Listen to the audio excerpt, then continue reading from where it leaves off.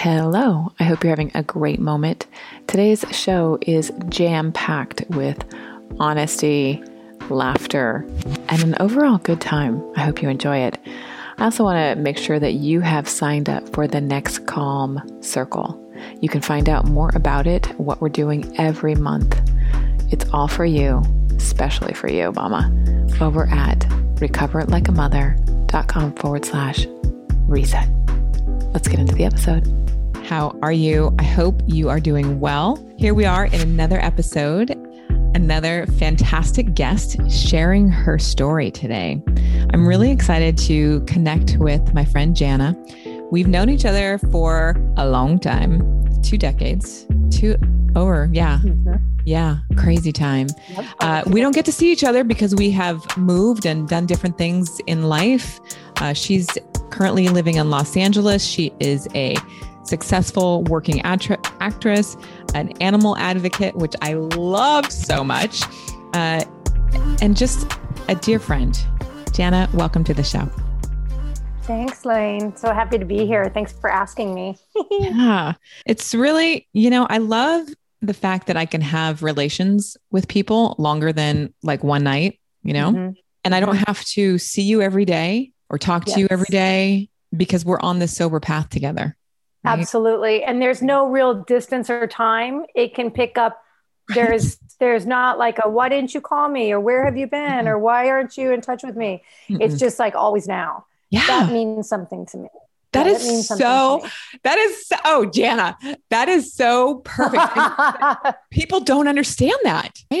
Right.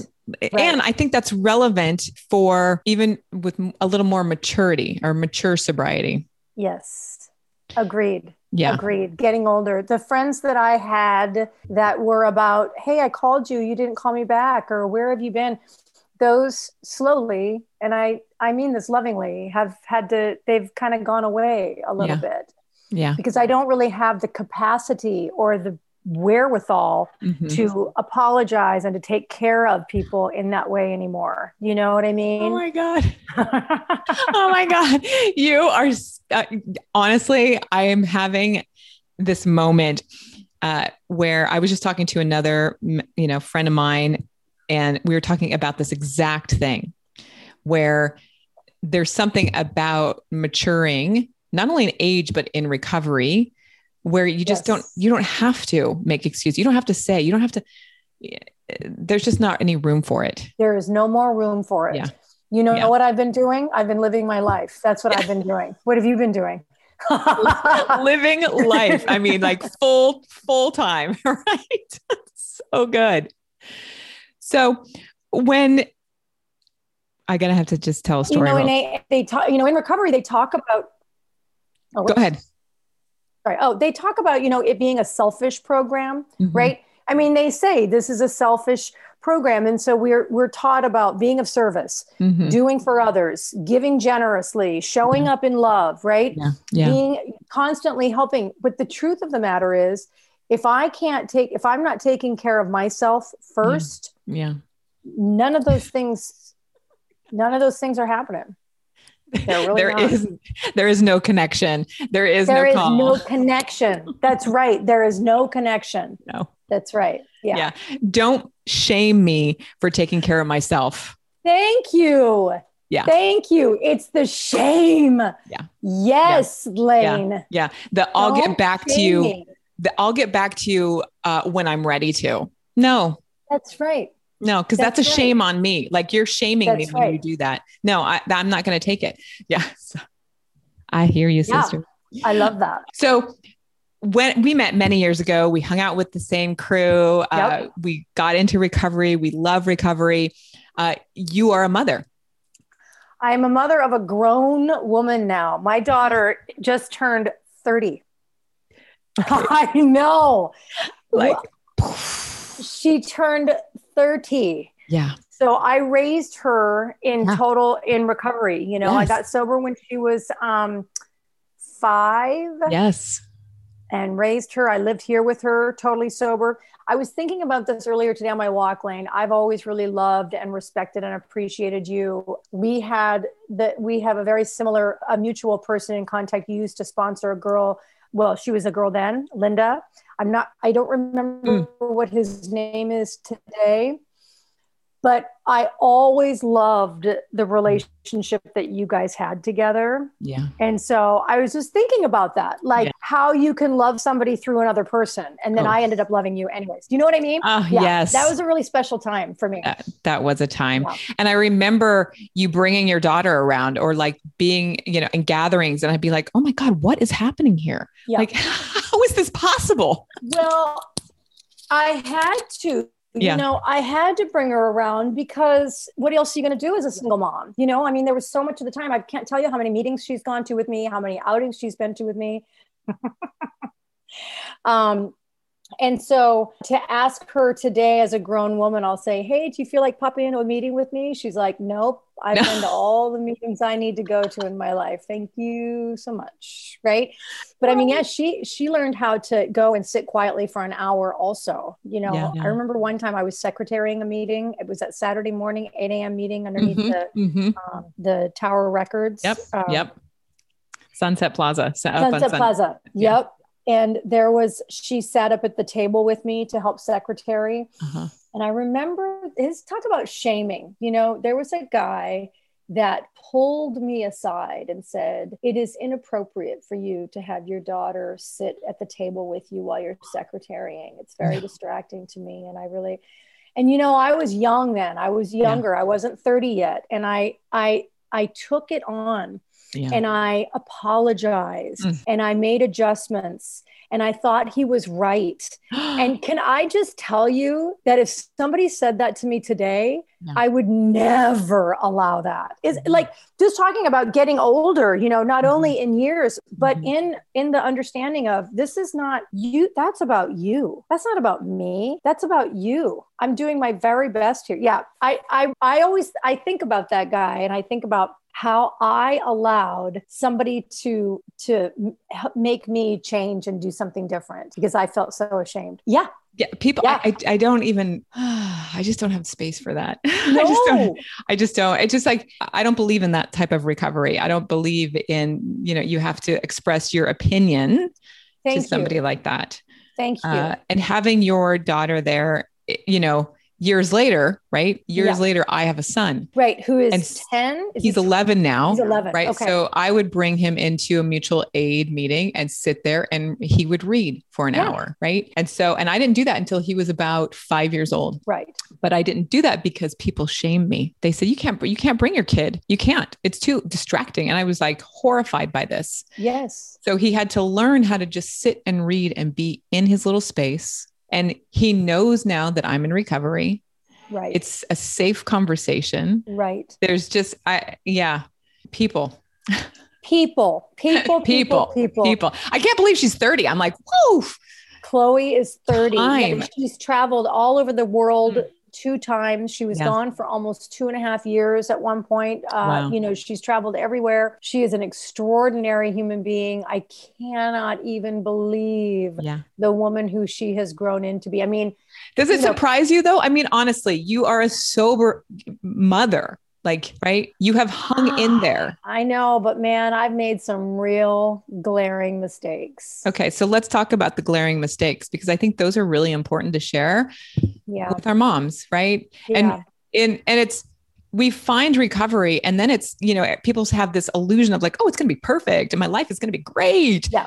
But let me tell you, it's rough. It's rough. So let's share one of those moments or a couple of those moments with our mama. Okay. So this is just my experience. So this is just one of many. And I've done a lot of trauma therapy also. So when I got sober at 27, I had a lot of unhealed trauma still. So that I didn't know about, right? Like you don't know that you have it until you're in therapy. I got sober and wasn't getting any quote unquote better. In fact, I was getting like worse. I was, my medicine was gone. My solution was gone. And even though I was in AA and I was working the steps and I was sponsoring women and I was being sponsored and I was being in service, I was raising my daughter as best as I could. I personally had a lot of unhealed rage. And that's the kind of stuff, that anger that I really regret. And Chloe, was on the receiving end of that. And I talk about shame and,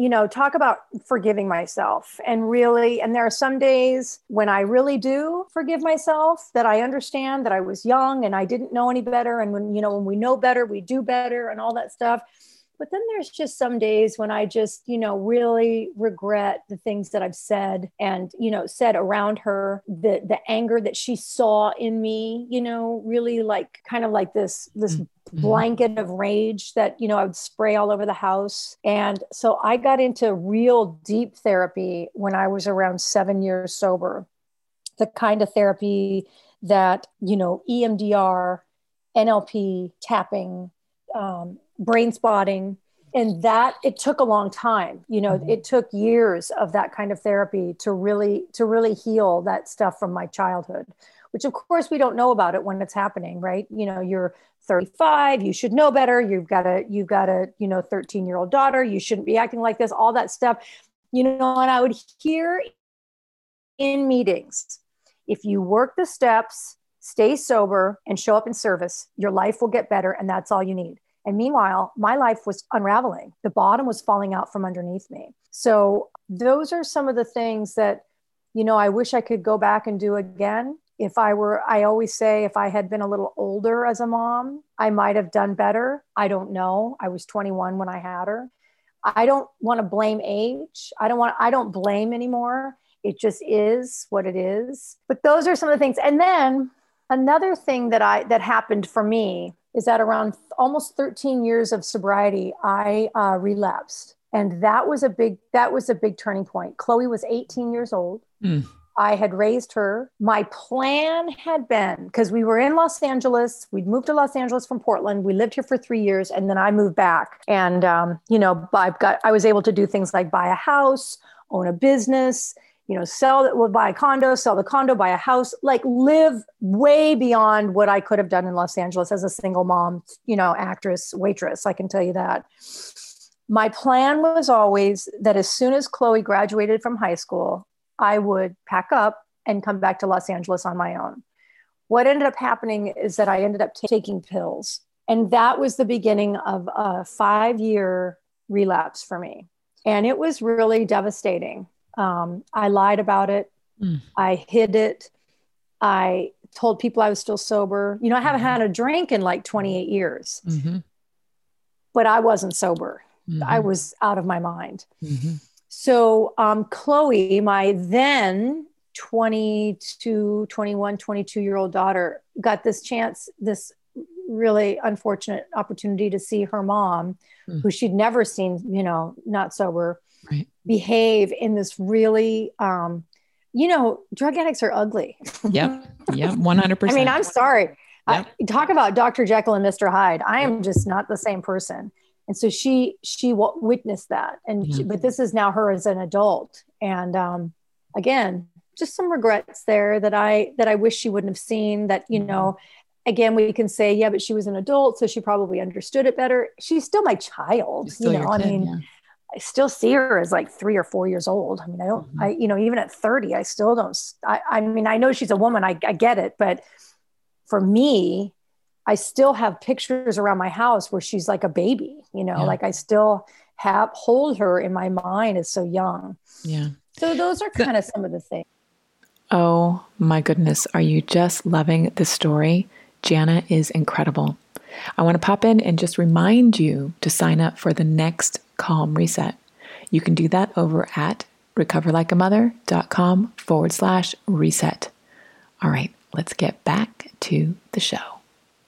So as you were talking, I was just thinking about the rage, right? Like this is a lot of thing. I find this so common. You said 13, you were raging, correct? When I was, Chloe was 13. I was about 7 years sober. Okay. When did you use again? Oh, sorry. 13 years. Yeah. Okay. Yeah. Sorry about that. Okay. Yeah. So I find that there is a common theme around the 10 to 15 year mark. Like there's this, it's like a no man's land, and people pick up again. Wow. It's a common conversation that I have. And it's so interesting to hear that you picked up pills, right? Like is that your drug of choice? No, I'd never taken a pill. Right. So I find it's like the disease of alcoholism addiction is so tricky, right? It's so conniving. It's going to get in there if we're not, and I say we, people in recovery, are doing some kind of personal work.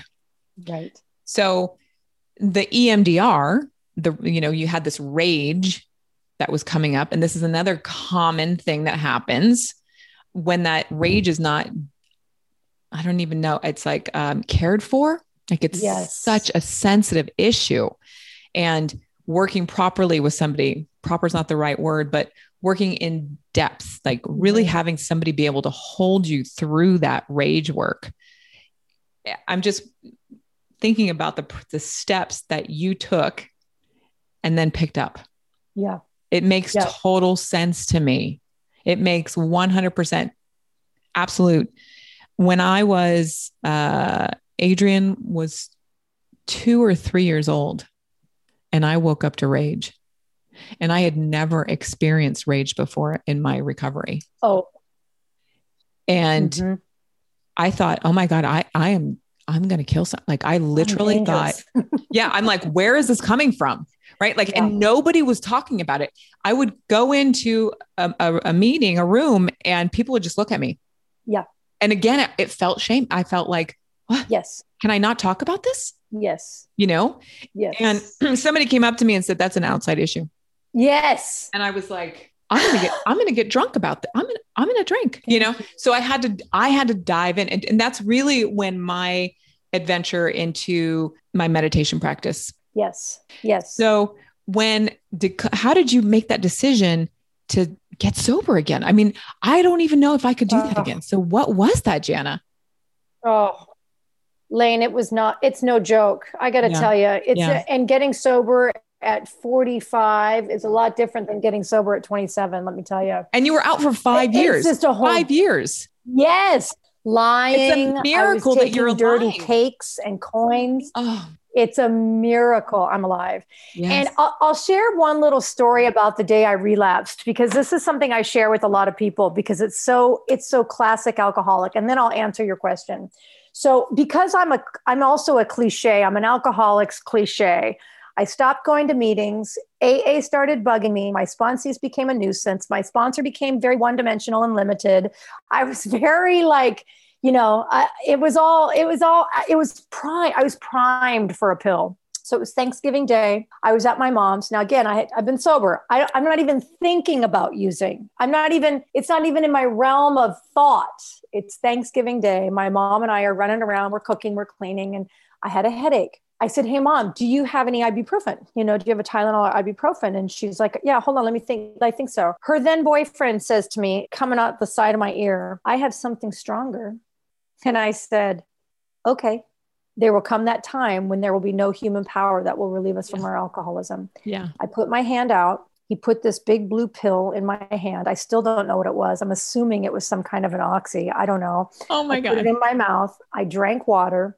And what happened for me is this. About 12 minutes after I took that pill, like everything from my head all the way down to my shoulders, my chest, my torso, all the way down my body, I could finally breathe. This enormous wave of solution showed up. And these were the first two thoughts that came to my mind. I'm going to take one pill every Thanksgiving, and I'm not going to tell anybody. And I meant it. Lane, I meant it. One pill. Every Thanksgiving, and I'm not going to tell anybody. So that's what set up the 5 years. And it certainly did not end where it started. Let me tell you, it became, it spiraled out after about 2 years of relapsing. The last 3 years, the house of cards was just tumbling. I was actually intervened on. I had an intervention. A woman who I was friends with at the time, who was not an alcoholic, she knew something was wrong. A lot of people knew something was wrong. My behavior was so out of control. Everybody knows except My Everybody knows. Everybody knows. Mama, are you taking care of yourself? I'm just dropping in the middle of the show to remind you to take care of yourself. Make sure that you jump over to Recover Like a Mother and sign up for the next Calm Circle. Trust me, you're going to love it. It's free. It's the best time of your life. I hope that you are enjoying this episode. It's wonderful to have you with me as often as possible. All right, make sure to jump over to recoverlikeamother.com/reset. Everybody knew I was out of control. And she ended up getting a hold of my phone one day and called my sponsor, found my sponsor in my phone and called her and told her, listen, I don't know if this is right. I don't know if I can be doing this. I don't know if this is if this is, alcohol, whatever. So she told her, and then everybody just kind of started swooping in. And it took me about a year after that to get sober again. That whole next year, I think, was probably the worst year because now everybody knew. So now I had to double down on my efforts to hide it. Oh. And I couldn't stop. It was this horrific, it was just horrible and so lonely. The disease is so isolating. Mm-hmm. I used only by myself, never with anybody. I was pathological. I was paranoid. I was completely alone. So getting sober, I believe, getting sober the second time was a true act of providence. It was the real gift. Yeah. And then I ended up moving into a halfway house. I was so untrustworthy to myself. My word was so not good. I didn't trust myself. I ended up moving into a sober living house. And of course, classic, arrogant, I'll move in there for a month, maybe 3. I'll get cleaned up and then I'll move back. Cause I own a business. I own a home. Don't you know who I think I am? I'm very fancy. I'm very important. Right. I ended up living there for a year. Whoa. And it saved my life. Those women who, didn't really like me at first, they, I hadn't lost everything yet. Mm-hmm. The women who I lived with had all been to jail. They'd lost their kids. They'd lost their teeth. They'd lost. Mm-hmm. I still had the thing that I could still pull it together externally, which I feel is a little more dangerous even than when you lose everything. I was still grasping at what I looked like, but living in that halfway house, I swear to God, it saved my whole life. It saved my whole life. It saved my life. I'll always cherish that year that I learned how to follow the rules, that rules apply to me, that, I go to curfew, I do my chores, so that was my experience that was 7.5 years ago. Incredible. It's really incredible. Yeah. I believe, go ahead. No, you go. No, I'm just saying it's incredible. Go ahead. Go ahead. I believe that this recovery, I had never been this grateful before in my other recovery. And I didn't know it. You don't know what you don't know. I didn't know, right? I didn't know that I wasn't grateful. I didn't know that I didn't appreciate. I knew that I had the obsession to drink and use lifted. I knew that my life had gotten better. I knew that things, I had a lot to live for. But I wake up, and I mean this, and I'm not exaggerating. This is not an AA bumper sticker. Every day, grateful. Every day I am no longer a slave, because I guess I am somebody, and I don't wish it on my worst enemy, but I am somebody that needed to be reminded that, oh yes, I too am still a drug addict. Yeah. There is no question. I have no reservations nor lurking notions. You know how they talk about that in the big book? Like, do you have any reservation? I have no more lurking notions that I could possibly use just a little bit and get away with it. I just don't wonder that anymore. Yeah. And it took a while. It took a while for my daughter to trust me again. I can only imagine. Yeah, it was pretty, of course she does now. I mean, my whole family relies on me and counts on me. And right. There was this one time when we went sailing with her dad, who I've stayed in great contact with. And she's, got a good relationship with her dad. And we were in Portland and we went sailing, and she knew I had been using and I had been telling her that I wasn't. Yeah. I'd been lying. Yeah. And I remember this look on her face this look that I had never seen before. And I knew I had lost her respect. Do you know what I mean? Like, yes, I knew I had lost it. Yeah. It was the worst. And I tried to acknowledge it and apologize to it later. And what she said was, in her very healthy way, I don't really want to talk to you about it anymore. Wow. I just don't want to talk about it anymore. Mm-hmm. I don't want to hear what you have to say about it anymore. And she meant it. Like, that wasn't like, hey, you know, and then I got sober shortly after that. And, you know, we have since taught, obviously you know, I've made a lot of amends, and I make living amends and verbal amends. And, you know, she's told me where she's been resentful and stuff. So yeah, amazing. It's so that's just some of my shame. We don't know what we don't know. Like, that is such a profound statement. And I can say that to someone and they don't understand it, right? Because they don't know. Because they don't know. Because they don't know. You don't know that the disease of alcoholism is just whispering in your ear. Ooh. Because I believe that somebody that really suffers from this disease cannot differentiate the true from the false, right? There is something so profound about that whisper that's like, oh, one pill, fine. Every Thanksgiving, not a problem. Nobody's going to know. I can totally understand that. I can totally just appreciate that. I'm so glad that your friend did an intervention. Like, that is such God's grace, or the universe stepping in. Yes. Powerful, powerful recovery. And the fact that you know that this is your recovery, like you stepped in 7.5 years ago. Like, it's different. Yeah, it's totally different. Yeah. Yeah. Because I have been to hell. Yeah. I have revisited hell. And I think after being sober a long time and then going and using again, it's a different kind of hell. Yeah. Because you know enough to know that, you know, that's where all the pathology came in for me. Yeah. You know, I wasn't telling anybody. I mean, because of my ego. Yeah. I didn't want to raise my hand. Of course. Who's early 30 days, like, you know, all of that stuff.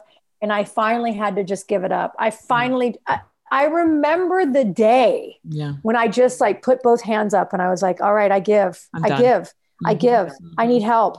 I really need help. I really am not doing well. I need I remember where I was, how I felt. And then the very next day I found the halfway house. The very next day I moved in. The very next day, do you know what I mean? The first night I moved into the house. Well, just to give you a little visual, I moved in to the halfway house in garbage bags, moving. I mean, all of my stuff was in garbage bags. Oh my God. And in this truck that, you know, anytime you need somebody to help you move, just go to an AA meeting, because there's always a couple guys that will help you move, right? Absolutely. One of the guys had an old truck. We looked like the Beverly Hillbillies meets the Clampetts with this truck. It was snowing and all my stuff in garbage bags. I mean, I was truly a vision for you. It was really pretty gorgeous. I remember unloading all my stuff. I had this little tiny teeny bedroom, because I was the last person that moved into the house. So I had the smallest room, right? Like it's kind of like however long you've been there, you get the bigger, better room. I was sitting in my new digs with my garbage bags all around me. And I sat on the bed and I just started crying, you know, like the kind of crying where it's like, I want my mommy crying.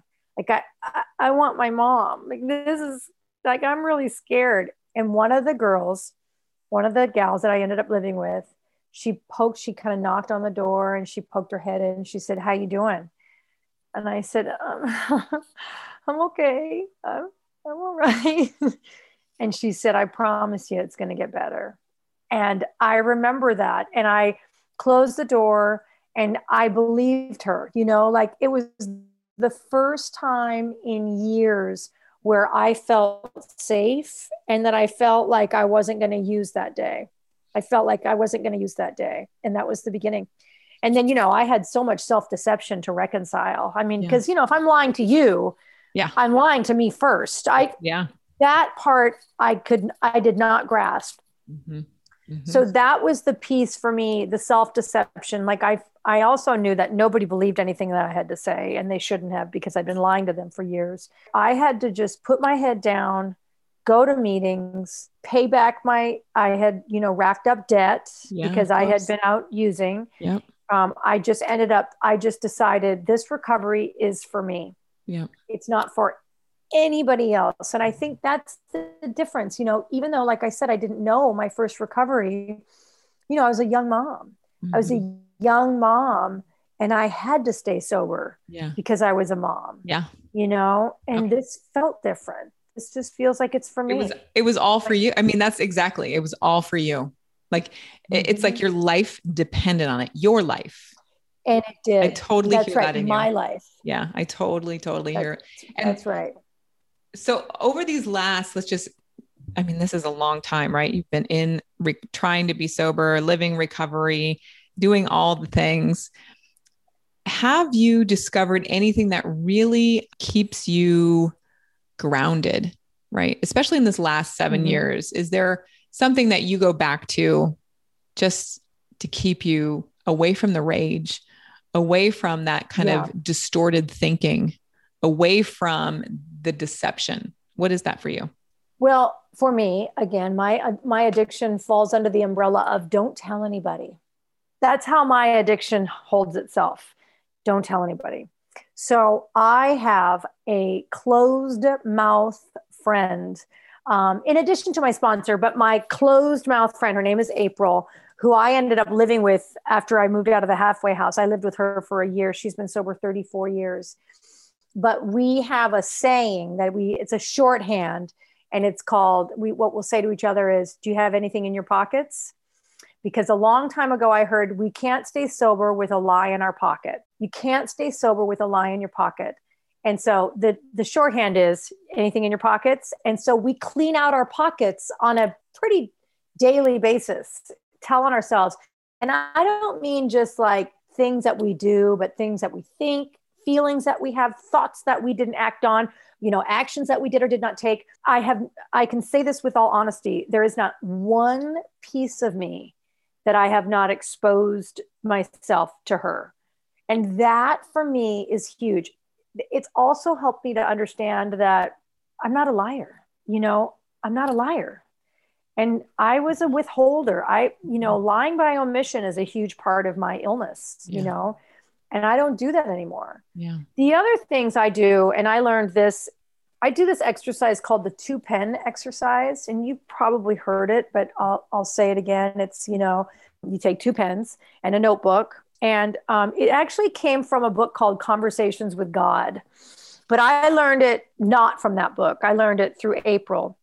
So I take my pen, and they can be different colors. They don't have to be.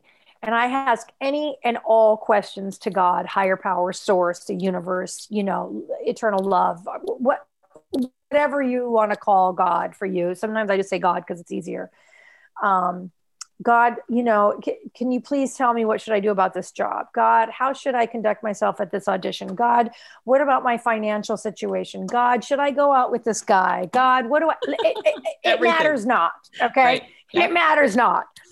And I put down the pen and I picked up the other pen, and literally this has happened, and it is 100% of the time foolproof for me. Yeah. God answers. Yeah.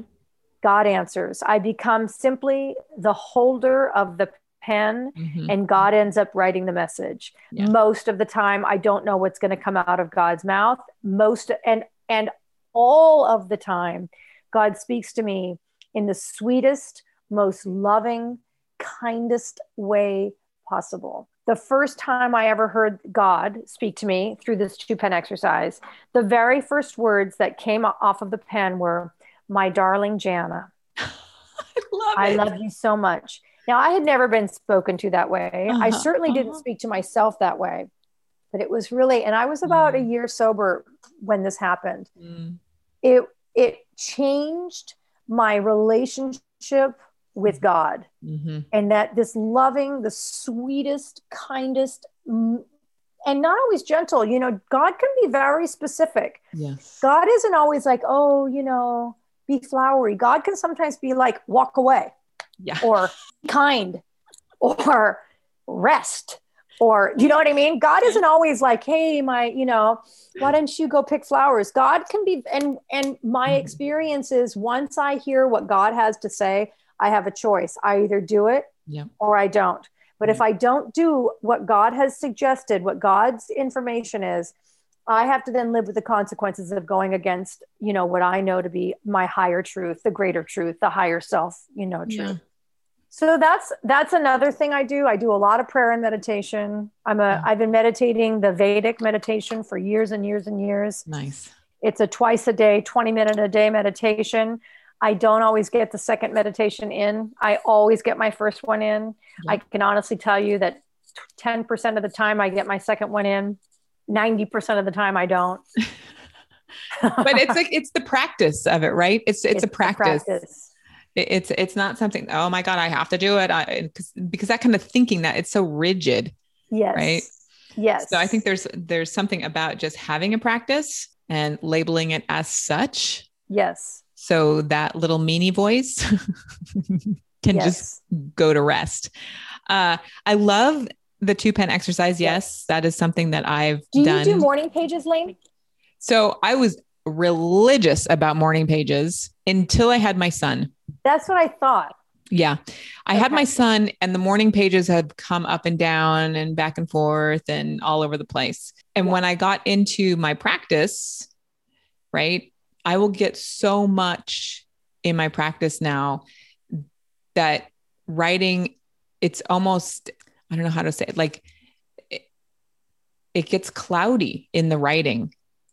I get more information through my practice than in the writing practice, which is really profound to me, because I thought I'm going to be writing and I get everything through the pen and this is fantastic. But now with the type of practice that I do, I get so much more out of that. But I can go back to it. Yeah. Right? Yeah. Yes. It's there. Yes. It's there. Oh, that's really good to hear. I'm glad, because, I've been morning pagesing it up for about 6 months straight. Yeah. And the last week, I felt like I didn't feel like doing it. And it felt cloudy. Exactly what. Yeah. So that's good so I can give myself permission to let that be okay. Okay. Absolutely. That's good. So I was just going to ask you, that was my next question. Is there anything that you need to give yourself permission for or to do? And you just answered it. Yes. Give yourself a break. Yes.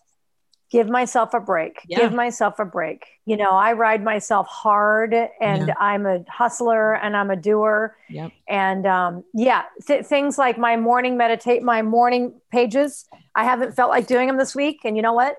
It's fine. Right. It's totally fine. It's fine. Totally fine. Throughout your recovery, you've had the opportunity to meet lots and lots of people, and you've had opportunities to do wonderful things, experiences. Are you going to write a book? I've thought about it many, many times. And then what stops me is this idea of who would want to read it. Oh my God. Isn't that like that I'm just being super honest. Yep. Like, yep. And I know that they say you don't write the book worrying about who's going to read it. You write the book for you. Yeah.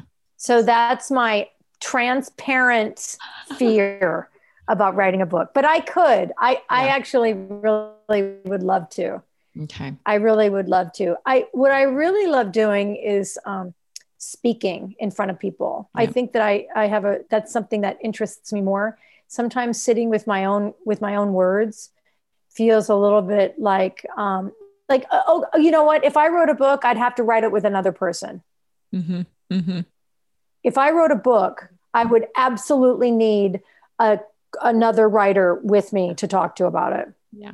That's how I would write a book. Yeah. And that would be fun. This has been such a powerful, amazing conversation. I've really enjoyed hanging out with you and hearing where you're at, what you're doing.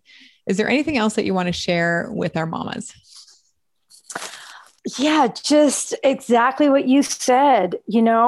Let's all just be really kind to ourselves, to each other. I think as moms, we're just so hard on ourselves.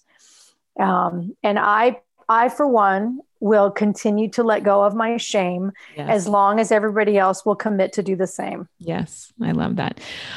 Jana, how can people follow you? Where can they contact you? On my Instagram, it's my name, Jana Lee Hamblin. It's at Jana Lee Hamblin on Instagram. That's the easiest way to get a hold of me. Beautiful. And friends, you have to follow. She has these fantastic cow images every day. Like, I love them so much. I love them. Do you know why I do that? Can I just tell you? Yeah, of course. That it started as like, I don't even know how it got started, but I feel it let at least one person see a cow as something other than meat to eat, then I've done my job. Yes. Every day. I love it. I love it so much. That's my thought. Jana, awesome. Thank you so much for hanging out with us. Thanks so much for asking me. I will see you again very soon. Yes, you will. I adore you. I adore you. My friends, may you find something bright, something light, and something so delicious that fills you up to be the best you can be. Until next time, take good care. Bye for now. How was that? Great episode, right? I'm so glad that you listened. Thank you so much for hanging out with us. I just want to remind you one more time, I have 5 spots open for the next Calm Circle. I want you to be in it. It is the best time spent. You're going to love it. And of those 5, I'm doing a little drawing for my Calm Sankalpa spray. It's a delicious body spray that you use during meditation. So please head on over to recoverlikeamother.com/reset. First 5, one of you is getting a brand new bottle of Sankalpa. Okay, I'll see you there.